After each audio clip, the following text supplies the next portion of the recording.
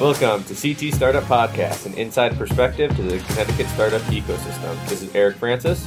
Dave Bernard from North Carolina. And we have with us today Mike Cucuzzo of EnviroPower. It's a startup focusing on some energy stuff. So he'll go into that a little bit more. I'll fumble over it. Mike, how are you doing? Oh, I'm doing great, guys. Thanks for having me here. Mike, so I think the code word that we talked about before is cogeneration.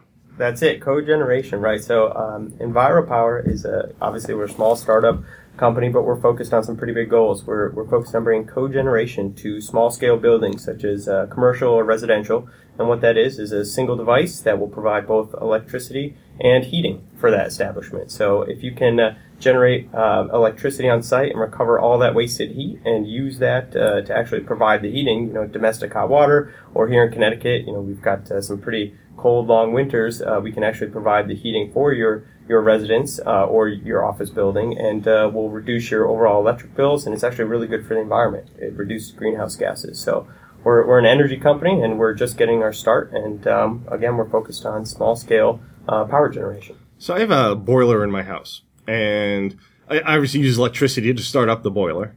It generates heat, and the cogeneration device would essentially capture some of that heat and turn it into more electricity? So the device would actually replace or supplement the boiler that you already have. Mm-hmm. So it would work almost like the engine in your car, right? We're not using internal combustion, but if you think about it, it runs, it uses a fuel, natural gas, or diesel, or propane, and we can therefore create the electricity. Instead of putting it in a radiator like a car does, we would do exactly like your boiler does. We provide hot water, and you can use that as domestic hot water or use it to heat your home exactly like your boiler does. So when you think about this device, it's the footprint of a boiler. You just get electricity as well. Well, that sounds great. So I would have to replace the boiler or add it to it? You could replace the boiler, or you can leave it your existing heating system as a supplemental heating system as well. Okay. And so how long have you been working on this? I know you were at UConn a while ago. Right? So I started on some similar ideas at UConn probably 5-6 years ago now. I worked with some other startups working, again, on similar ideas for the automotive industry, and I started to develop this concept for CHP, which is what combined heat and power is called in the industry, probably about 3.5-4 years ago. And I started EnviroPower just over 3 years ago. So it's been several years. We've gone through an alpha residential prototype, so I hooked it up in my home and we got it working. And then recently we've developed one for the commercial market, which is what we're looking to go after first. Great. And what kind of interest have you received? So we've actually gone out to several utilities, and there were benefits that we thought that we didn't even know about beyond the end user, where utilities actually are shifting more to a distributed generation grid. And so they're looking at, as renewables come onto the grid more and more, there's a larger focus about generating electricity at the point of use rather than at a central plant. And so there's incentive for the utilities to actually put this type of technology onto the grid. So we've got a commitment from a utility in Massachusetts to actually install this, to run it, so we can get our first test data. We've attracted a small angel investor that we've raised a little over $150,000 so we can build our what we'll call our beta commercial unit. And right now we're finalizing all the design and testing, and hopefully in the next several months we'll have it in the field and actually be able to get field validated test results. Nice. So it sounds like you went from kind of just tinkering around with your system at your house to building a company. Is that right to say, or what? Yeah, I kind of fell into creating a company, right? I was graduated UConn with an engineering degree, and I was always fascinated at creating stuff. Even since I was a little kid, I'd get a new gift, and the first thing I would do is take it apart. My parents were always thrilled about that. So I created this cool product, and I said, okay. If I really want to make an impact here, I've got to change hats here and actually start a company and figure out what that takes. And when you're creating any sort of manufacturing product, let alone a heating product that has multiple layers of regulation, there's much more to it than just creating a prototype. Yeah. What kind of regulation do you have? I mean, is it that big of a barrier to entry, or is it just a hassle? So the states, and each state and town have different local codes that a piece of heating equipment has to apply to, and they're usually governed by ASME standards. So the heat exchanger inside, to get pretty technical, the heat exchanger inside your heating equipment has to be welded correctly, has to be made out of the correct material. And so we have to follow all of those standards. We have to apply to national boiler codes. And it's quite a complicated process. And then on the flip side, you also, because we have electronics on there and because it's going to be installed in residential applications, we have to look at FCC standards. We also have to be third-party tested by UL or a similar organization. So there's multiple layers that you have to go onto, and it goes all the way down to the town level, and then the state level, and then the country level on top of that. So that's kind of like the building codes. How like we're in 2016, but the building codes at a certain time might be in like 2009. Is that how like it's different for each town? Is there like a certain standard that everybody goes by, and then they have to catch up each town and city? Yeah, that's actually pretty funny. You bring something like that up. Massachusetts, their boiler codes follow ASME standard from 1997 or even before then. So really? yeah, exactly. Wow. So there's you can create a product that meets newer national codes, but specifically if you wanted to target installations in Massachusetts, it has to meet those standards too. And they're not drastically different, but for instance, I believe there's like a 0.2 boiler horsepower difference, from a technical standpoint, which means you just have to rate your product a little bit lower or change it specifically if you want to sell, in Massachusetts. So if you went by 2016 standards, you have to like lessen the product standards to install in Massachusetts. Yeah, or flip flop, right? If I wanted to install to Connecticut 2016 to go to Massachusetts, I've got to go backwards. Right? Yeah, exactly. So, That's kind of funny. So what are some of the, travails or setbacks you've had to deal with along the way? Travail, that's a good one. I haven't heard that one before. I had to say. Yeah. So right from an engineering standpoint, we've had tons of them. Right. I've probably had some close calls with gas that I would not like to admit myself. Where now I make sure everyone stands 10 or 15 feet back when viewing our prototypes. But I'm the same way with Indian food. I don't know. Yeah. And from a business development standpoint, we've had some significant setbacks. So I originally, the internal workings of our system uses a small turbine that I've had to source from a company in overseas. And while my first few prototypes I was able to easily source that, I put together a small go-to-market strategy. We found an angel investor, and I said, okay, with these funds, we're going to potentially start testing the market. And about 3 or 4 months after we closed on the funding, there was a supply issue where the suppliers actually signed an exclusive licensing deal to another company trying to build a similar product to mine. And I was actually cut out of being able to buy the core component that I just told the investors I was trying to buy. So, we kind of scrambled at that point. We said, okay, well, what are we going to do?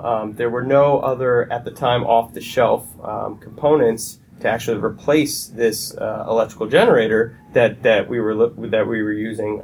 So we did what any startup would do, and we pivoted and we went out, and right now I'm in discussions with the generator manufacturer to hopefully partner and help us design our next what I would say electrical generator for this product, which is actually going to be more efficient. It's going to be more robust, and it's overall actually going to give us a much better product to go to the market with. We'll be able to span several different market verticals that we couldn't with the last product. So it was a huge, I would say, hurdle that we had to get over. But once we did, it made us stronger as a startup. And I think it speaks to small startup companies that you can pivot early on and actually be more successful. And so those are just some of the issues that we faced. That's actually pretty interesting. And I mean, like you said, you turned a negative into a positive.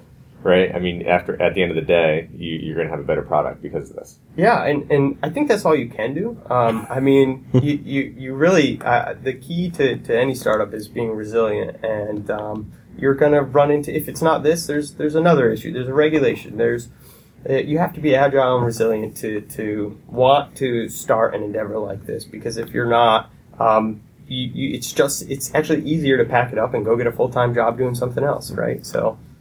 Well, I have the privilege of mentoring up at the Innovation Quest incubator and program at UConn in Storrs, and the person who leads the program from UConn is a professor by the name of Richard Dino, and he always starts it off every year saying that life for an entrepreneur is like the old Chumbawamba song: "I get knocked down, but I get up again."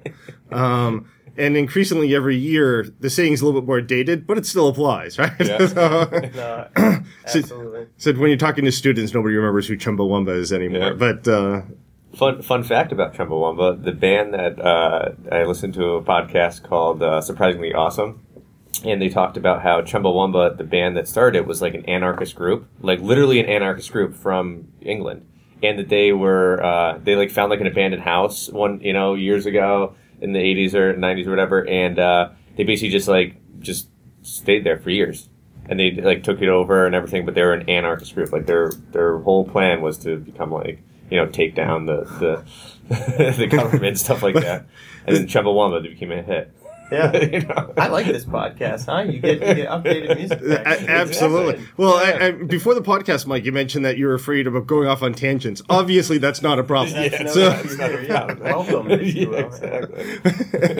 Welcome to CT Startup, your music and movie and other listening experience podcast. Exactly. Maybe we'll talk to some entrepreneurs. Exactly. So what made you start this in Connecticut? I mean, was it just because you went to UConn? I mean, are you from the state? What's up? Yeah, so I grew up in Connecticut. I moved here when I was about 4, and I went to University of Connecticut. That's where I graduated. I worked for Pratt & Whitney when I first got out of college, and then another company located in Connecticut. I bought a house. My family's from here, so I decided to stay in Connecticut. But that's a very interesting question when you look at and ask an entrepreneur why in Connecticut. Because it's very tempting to look at what's north of us and what's south of us, and the investment culture that exists in Boston and New York City. The company that we're trying to start, to be successful, is going to have to go through several rounds of funding in the multi-million dollars, Series A's, potentially Series B's, if not through acquisition. And although Connecticut, there's a lot of people that have gone through that, and there's a lot of mentorship there. There's not too many vehicles yet that can provide that avenue of capital for you. And so I've been actually part of some incubators and accelerators in Boston. The Clean Tech Open, it's the largest clean tech accelerator in the country, and we made it to the semifinals. And you get in a room, and it's 3 of the top 5 Fortune 500 companies that are looking for innovation. It's the largest law firms in Boston, and they're sitting there telling you how to put together a business plan and showing you how to bring your product to market, how to raise capital, how to be successful. And I'm not going to lie to say it's not tempting to go up to Boston, to go to their Greentown labs. But I think I'm fortunate enough that I have found some pretty amazing partners to come and help me develop the business side of this, who have done it themselves in Connecticut and know the unspoken avenues of how to get at least to test your product into the marketplace if we're on to a right idea, and then secure the capital to do that. And we've proven success by raising a small angel round, and we're in discussions to potentially raise another, I'd say not quite a Series A, but a larger angel round of capital to actually get a certified product into the marketplace. It's always one of the biggest problems Connecticut faces. It's not that there's not companies here. There's deal flow if people take the time to look. But our largest investor in Connecticut is a quasi-public agency. And nothing against Connecticut Innovations, but your largest investor should not be the government. It should be private venture capital funds, private equity funds, individuals, and there's plenty of money here in Connecticut. So the key is one of the problems we face as a community is getting, first of all, letting people inside and outside Connecticut know what's going on here.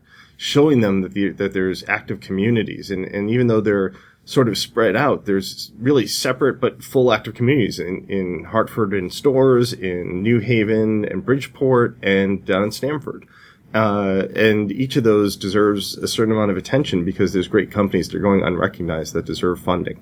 And so, I mean, that's sort of one of the hopes. The only reason why we started this podcast was to hope to bring attention to companies.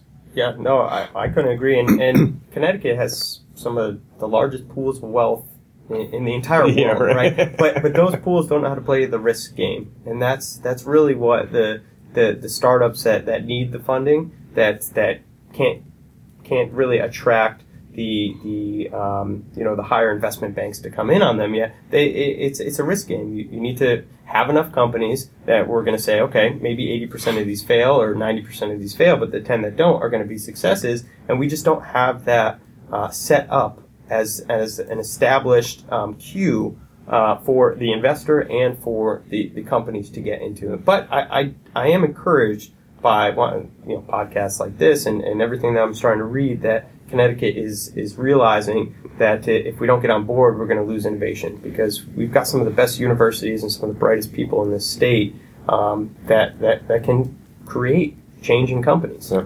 So I did not go on another tangent, but it sort of leads right into the discussion about equity crowdfunding.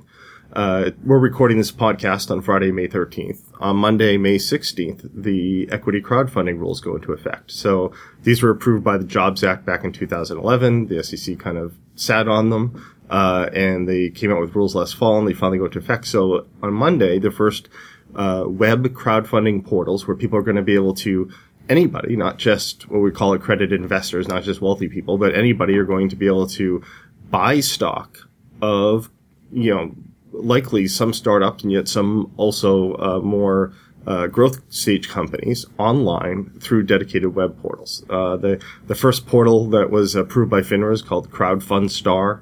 I think it's crowdfundstar.com. We won't know what it looks like until Monday. And on Monday we'll find out some other portals that have been approved by FINRA or the SEC. But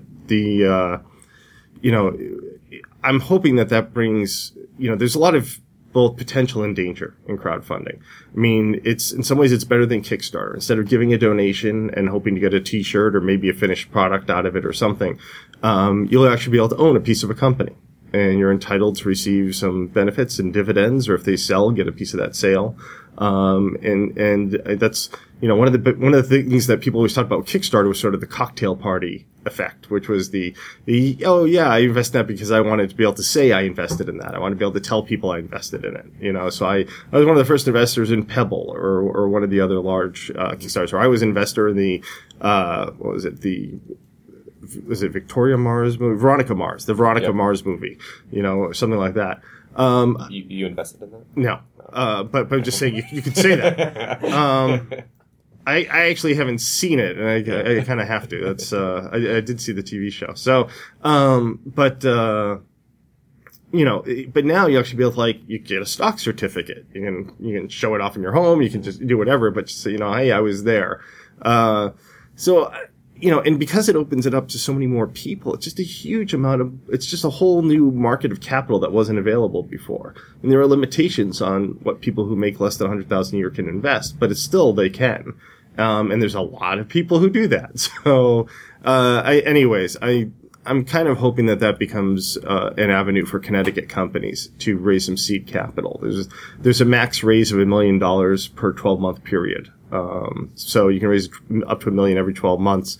And there are some dangers and you have some SEC filing requirements you have to follow if you get money, and you have to, and then you have a bunch of shareholders and they're not known to you. So you have to become a CEO pretty quickly for a young company. You have to deal with, you might have a couple hundred unknown shareholders, and you have to communicate with them and give them information and everything, and give them the right to vote on certain things. And so, without getting into too much detail, it's just there are challenges, but it could also be a great way for people to not only raise money for the company, but to do it in a way where they're not giving up control. Or being forced to take on new board members who have their own agendas. So it's which can be good or bad. Some companies need to give up control, but anyways, it could be a very exciting time. Yeah, no, I completely agree, and I think equity crowdfunding, has the right potential. I just I feel like it might go through some growing pains, right? Sure. You're going to always find people that learn how to exploit the system, and with the advancement of how the breadth of the internet, right? YouTube makes stars out of people instantly, and therefore, if you put together a clever marketing scheme, what appeals as a potential credible team, you just raised $1 million, easier than buying maybe a scratch ticket to do that. So I think they put a lot of work into the regulations. I don't think the regulations are over yet, but similar like to the penny stock, penny stock market, the OTC markets, you can put together a public company pretty easy and say that you're working on the world's newest, greatest invention, and you just raised $20 million, and your stock went from $1.50 to a tenth of a cent over the 18 months, and the CEOs and the CTOs paid themselves $400,000 a year to put out press releases that they're trying to develop something. So it's certainly the biggest risk is fraud, right? It's the and it's interesting because that's what the SEC was created to stop. It was created out of the Great Depression to stop fraud, and here we are, 80 years later saying, okay, now we want you to put together regulations for a whole area that kind of loosens all of your ability to prevent fraud. And that's why it took them 5 years to put together the regulations. And the way we do things in the U.S. is much more laissez-faire than in certain other countries that have equity crowdfunding. I mean, in the U.S., we tend to draft laws, send them out there into the ether, see what happens, wait for a few lawsuits to happen, and then draft amendments to the laws. Whereas, there's been equity crowdfunding in the United Kingdom since, I think, 2012. I think it was, Crowdcube was, the first equity crowdfunding platform there. And as far as I understand it, basically, the government almost effectively sat in their offices and said, don't screw up. Don't screw up. Don't screw up. Don't screw kind of like the guy who would whisper into the Roman emperor's ears as he walked back in from conquering another country, like, you will eventually die, your life will be dust, this is nothing, to keep their ego down. I think they basically, the government sat there and said, don't screw up, make sure you vet every company, and if you screw up, we're gonna screw you up, basically. And they've had very successful equity crowdfunding platforms since then. In the U.S., again, we're a little bit more laissez-faire about that. So there probably will be some instances of fraud, and you're right, I'm sure there will be instances of revising the regulations and rules. However, I don't see the market closing. Like, once that door is open, I don't think you can get it back.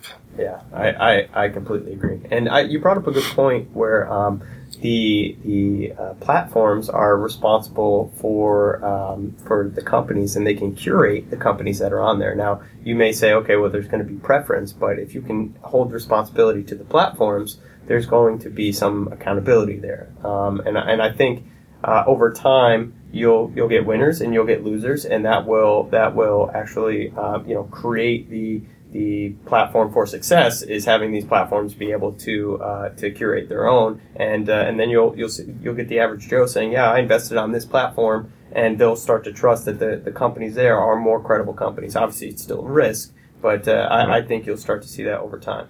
Well, I think platforms, or they're called portals. I think a portal's reputation is going to matter so very much. Yes. As portals develop, I could go to a generic portal, like something I've never really heard about, like CrowdFundStar, to be honest. Or I could, if I knew a portal, if I want to invest in pharmaceuticals, and I knew there was a portal that focused on that, and the people who run it were experienced in the pharmaceutical industries, and they were vetting the companies, and that they thought these were good bets, and and the portal was taking some equity in that company as well. Yeah, then maybe much more likely to invest with them. It seems still a bet, but it seems like a more well-vetted bet. So I think, portals that are siloed or have effective management are, it's going to be important. Yeah. Actually, for instance, I came across a VC firm that their whole concept was they would only invest if the company had a position to offer a crowdfunding opportunity. So generally, if you could put a product on Kickstarter, right, and show that there's market pull for your product, then they would invest the other portion of it that would take to get the company off the ground. That's interesting. And I think you'll probably see a lot of VC firms say, okay, if there's market pull from a crowdfunding type aspect, we'll be the other match to it. Well, see, now that's interesting because I was kind of wondering whether the opposite might happen, and I'm not certain on this, but so the equity crowdfunding doesn't really compete with VCs in terms of money, right? Your VC rounds are usually 1.5 million or over, and so what you're really competing against are angel investors, right? People who put in, 200,000, 500,000. You can raise that on equity crowdfunding platform. The thing is, though, is that there's really no limit to the number of investors that you could wind up with in an equity crowdfunding platform. And I was kind of curious to find out what VCs would think of companies that came out and had 50 investors or 100 investors or even more. I mean, would they want to get involved with companies that had that many shareholders and had public reporting requirements? So you do have to file for so long as you have crowdfunded shareholders in your company, you have SEC reporting requirements. So it's almost like a public company. A little bit. It's not obviously not as in depth, but yeah, we generally might refer to it as a reporting company, a public reporting company. Now the reporting requirements aren't the same as a public company, and they're not nearly as detailed, but they're still there. And so you have to publicly put financial information up there, depending on how much money you raise, possibly even audited financials. You would so VCs usually don't. They don't like sharing the information about their portfolio companies, and they keep it relatively restricted until they get a chance to sell it, and then they, because that's when they cash out. Yeah, that's when they make their money. And then there's always a fight about, and the saying goes about how much you open the kimono, about how much you're afraid you're going to reveal. So I feel like there's going to be like certain types of companies go down this route. Like you just said, pharmaceuticals. Imagine having a pharmaceutical company that has 100, 200, 300 different investors, and they're just like, they just put in some money. They're just like, yeah, that drug should work, So I mean, it's just, I figure it's going to be for certain types of companies. I mean, more product companies that are coming out of Kickstarter. I would think that those types of some of these like tech companies, maybe like the Pebbles and all that kind of stuff. The principle's still the same. You still have to have a story, and you need to be able to communicate the story. So I think services companies have a harder time communicating an effective story to people that says, this is what people need, this is what we're providing. And unless it's like a software as a service, if it's more of a general service, it's hard to tell an effective story that people want to invest in. Yeah. And on Kickstarter, it's all about telling a story. It's all about getting your video out there. Formulas, right? There's exactly what to say, how your campaign has to go. And so I think naturally this type of online investing, or even online donations works better for companies that have a specific product they're going to put out that can show a community need that's relevant and in the near term and not long term. It's it is going to be geared better towards certain types of companies. I could see it for like new chain restaurants. Just come on in and give you some food. And you're buying the food and you're. Well, I mean, talk about spreading the risk. I mean, just interesting. Kickstarter has been used very successfully by local restaurants, right? That they get people in their community to give them some money so that the restaurant can expand or do whatever to better serve the community. So what happens when these restaurants start selling shares of it. Equity, and are the costs worth it? I mean, there's going to be some significant cost involved to go through one of these things, but it would be interesting to see like community-owned restaurants. Yeah, I mean, Crust in Middletown did it. You ever go there? Oh yeah, I go there all the time. Yeah, that's how they. Yeah, for their second expansion, how they made the new room. Yeah, that's. I believe they did a Kickstarter for that. Oh, they may have done one even to get it up and running, but definitely for their expansion, they did a Kickstarter. I didn't know that. Wow. Yeah, and I think they were like, you get pizza or get a kind of gift certificate for the Kickstarter or something. So, yeah. But so your funding round, you didn't seem to have too much trouble with that, or did that come from your network? I mean, I guess it seems like from what you're saying is that everything that you've built up is in Connecticut, and the network, right? They always say your network is your net worth, right?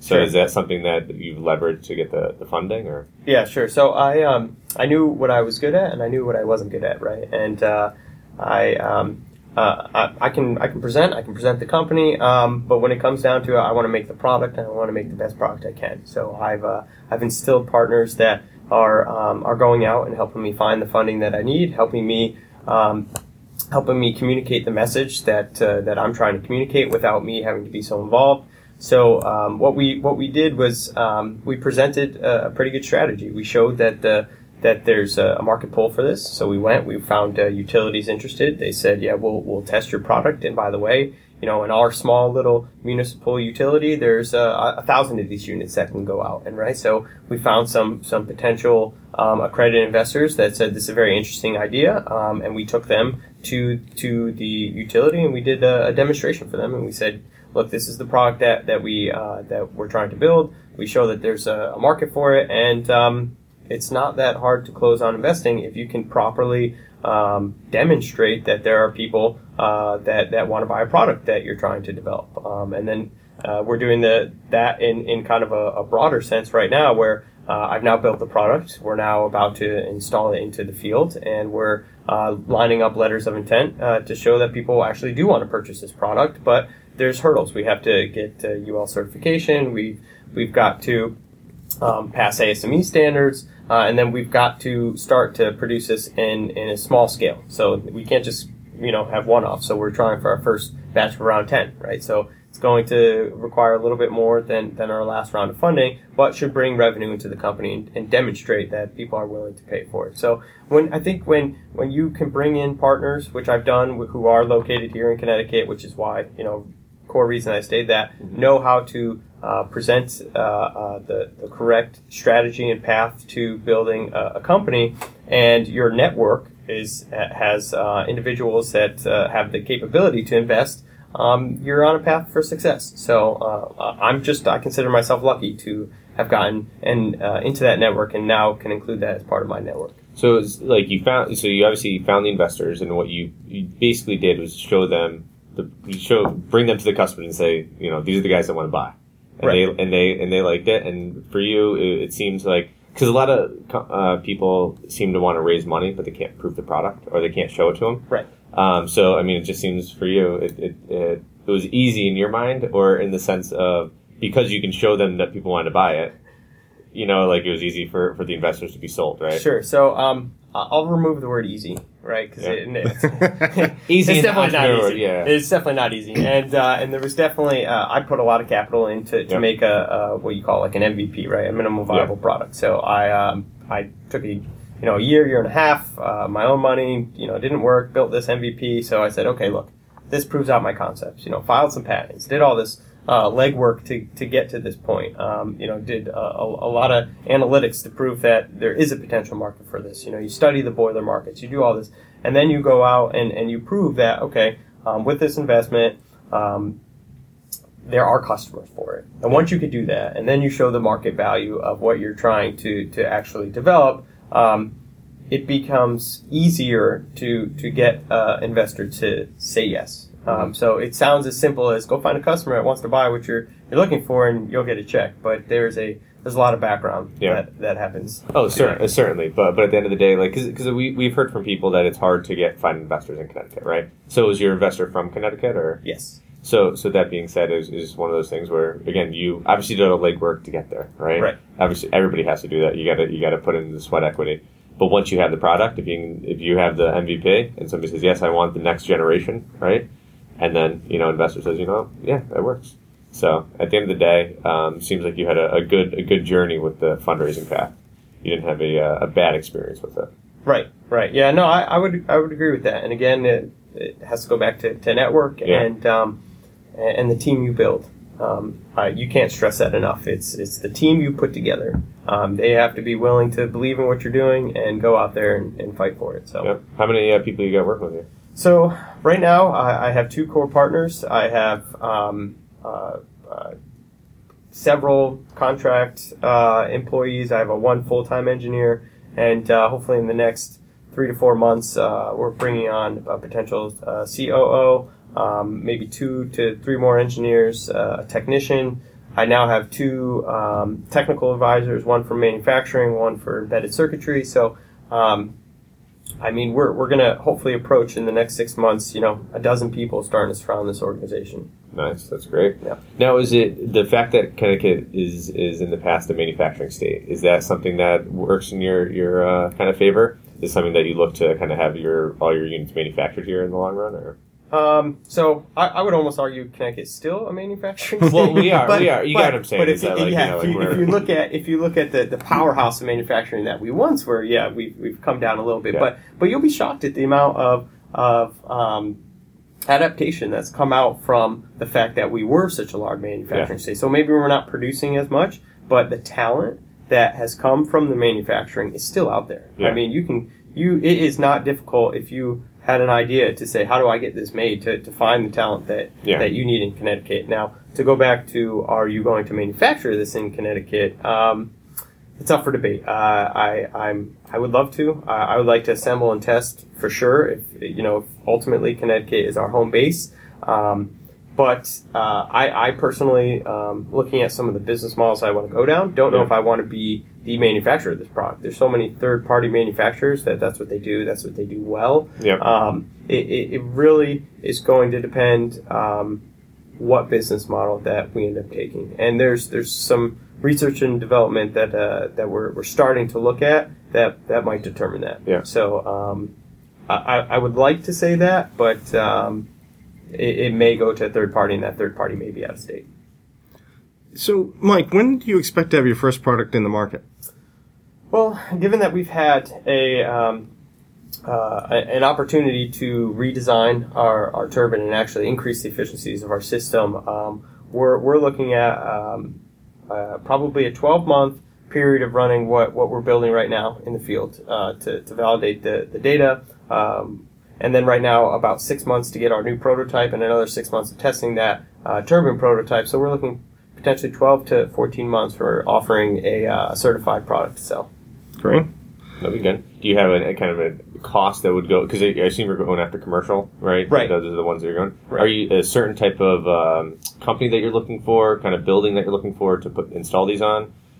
The ideal candidate has a near continuous heat load, basically running 24 hours a day, 7 days a week, right? Laundromat, or a hotel that has a laundromat, YMCA swimming pools, high school swimming pools, hotel swimming pools, places that are using and generating a significant amount of heat. That's where the largest economic advantage is. Long term, we're developing these products to be adaptive, to be incorporated with renewable energies and work in tandem with that, right? So solar panels, now batteries are starting to become, a buzzword, if you will, but pretty effective because of the intermittence of what renewables are. And our product is a complete complement of that and can add significant value. So it'll branch out past your 24/7 heating loads to anywhere that requires heat. And is looking to reduce, if not eliminate, their electric bills. Obviously, you can't eliminate the necessity for electrical demand, but we're going to branch out after that, and it's going to go to kind of anywhere there's heat. We're going to fit right into the electric grid of the future, if you will. Nice. So one question I always like to ask people is,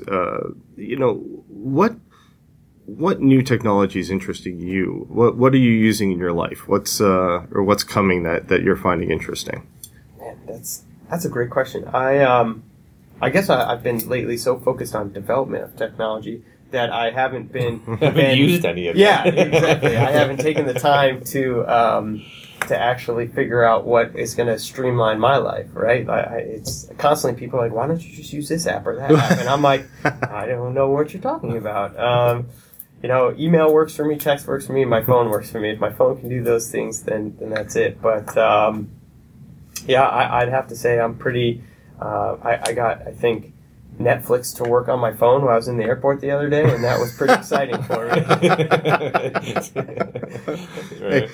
So the answer is media streaming. Yes, very good. Okay, streaming, excellent. Yeah, I there's one thing when you're starting a company that you're trying to make an impact, you eat, breathe, sleep that, and so I'm just really in the thick of it right now. I don't pay attention to too many other floating butterflies, as I'll call them. No, that's great. From my perspective, I obviously work and deal with a lot of startup companies, and I'm always amazed by the range of ideas that are out there. again, was recently at the IQ incubator looking at the new class of companies coming through there, and just shocked again. I think they had 77 applications this year, and the range of ideas was all over the place. It just had everything, and they've got the School of Nursing at UConn is now becoming more active in entrepreneurship and trying to develop technologies coming out of there related that they understand that hospitals and nurses need to keep activities, and there's just so many areas for it. So I'm always curious to see what current innovators see as what they find interesting. So okay, to point to that, I took that as more tech, maybe everyday life focused rather than what's coming out in the pipeline. I recently came across it was a consortium of universities that put together how to model, how to do kind of finite element analysis, CFD analysis on our complete bodies. So everything from our tissue to our skeleton, our brain, our muscles, and so we can. I mean, there's a whole array of different type of technologies that can be spun out into that. They're saying that it's the next unicorn of a tech startup is going to start being in the actual molecule level analysis of what our body is, and I found that completely fascinating. I mean, you don't need the crash test dummies in your car anymore. You can now model. And that's just for instance one aspect that you can now model using these type of technologies. I found that completely fascinating. Oh, that's amazing. So they're just trying to wrap my head around that. So you're saying that they'd be able to model using. So you don't have to use crash test dummies? I don't get that. so okay. For instance, you gotta explain that one. Yeah. For instance, let's say I was designing a building. Yeah. Right. We have, from an engineering standpoint, been able to put into a computer what happens if the wind is blowing at 50 miles an hour. What happens, if there's an earthquake. And what it does is it looks at and it creates nodes all over the design you have and knows how the material of that responds to certain influences. And so what they've done is been able to put properties to, for instance, our skin or our muscles or our bone structure, and been able to do it in a way that it's a summation of all these different property materials that we can now pinpoint different influences and the effects that they will have. So it's something that hasn't been done in the past and is now being put together by I believe it's a nationwide group of universities, and I found that just completely fascinating. Yeah, the medical tech that's going to be coming out in the next 10 years is, I feel like it's going to be crazy. I mean, they say, was it Ray Kurzweil said by 2030, nanobots in medicine, all day. So Ray Kurzweil has been pretty good with his predictions over the years. I'm ready for nanobots to constantly be fixing me up. That sounds awesome. I got to tell you, just on a side note, I'm always amazed by the number of companies that we talk to that are focused on disease prevention, like eliminating pathogens and bacteria in hospitals, for instance, and so you sit through a number of new company startup idea presentations, and 3 or 4 of them throw out stats at you, there's by this time a stethoscope touches its third person, it has 4 billion pathogens on it, and and so I go to the doctor's office the other day. I'm like, get that thing away from me. I listened to a startup pitch. Yeah, I know everything. When is the last time you sanitized that? Yeah. It's funny. I remember we had Voda on here, Socorro Water, and and their Smart Well drink machine, and I remember from Matt Kremens, the owner, one of his very original early pitches for the product was talking about how unsanitary I think your average water dispenser is, and something that it carries more bacteria than a public toilet after a day of activity. Ooh. And so it was a horrible statistic. So I was after that I was yep, bottled water. That's why I'm so healthy. That's why I'm always taking in the germs. So it's always amazing.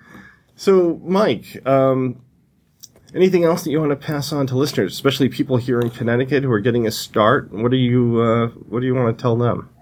Oh man, especially if you're an engineer switching to an entrepreneurial type role, is just go out, talk to as many people as possible. I do think it's possible here in Connecticut to start a company of value that can grow, that can stay in Connecticut. I think we're potentially going through some rough times as a state, but there's enough people that are trying to reverse that. And it gives me a positive attitude to think that we can do it. We can do it here in the state. We just need to be vocal, and I think we need to unite. I mean, it's a reason I wanted to do this podcast, because there's enough people going around saying, I want to be part of it. How do I participate? And you just do it by showing up, by listening, by sharing your thoughts.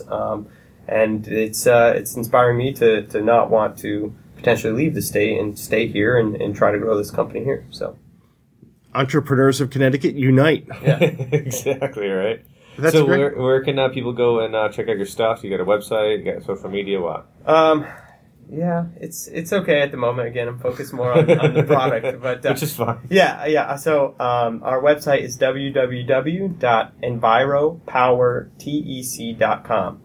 ENVIROPOWERTEC.com. And then look us up on Facebook for EnviroPower. And great, I appreciate anyone coming and checking us out. Send us some emails, and I'd love to get back to you. Is there a contact form on your website that if a company is looking to potentially have this? Yeah, absolutely. Just info@enviropowertech.com. All right, cool. Eric, where can people get a hold of us? So they can go to ctstartup.com. We got the CT Startup podcast on Facebook as well, and the CT Startup Cast on Twitter. And I believe also we can find this on SoundCloud and iTunes, yes. And Yes, Stitcher? Stitcher, yes, you can. And any of your other local podcast providing apps, I believe so. It's amazing. Yes. Yeah, we're on a couple of them now. Yep, we're everywhere. Yeah, we're like blowing But up. mainly CT. Yeah, well, we're everywhere as long as you look a little bit hard. Yeah. Exactly. No, actually, it's interesting. We have some people from overseas. Actually, our first listen ever on SoundCloud was from Washington State. Oh, no way. Yeah. So it's pretty cool. Coast to coast. Yeah, the power of stats on these websites. You can see who's listening. Awesome. I always like to think there are some Connecticut expats that are out there and getting a piece of their entrepreneur home. Yeah. They're just like, I want to move back so bad. It's happening. It's happening. Yeah, exactly. Well, thanks a lot, Mike. Really appreciate you coming on. Yeah, it's my pleasure. Thanks, guys. Thanks for having me. Yeah. Talk to everybody soon.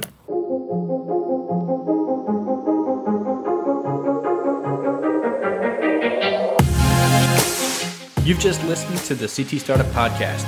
You can find us on iTunes or check out our webpage at ctstartup.com, where you can find all our social media links. And please leave us your feedback. Special thanks to our production team, Kate Rupart, Dylan Gilliatt, and Evan Dobis, as well as our equipment and marketing sponsor, Murtha Kalina LLP.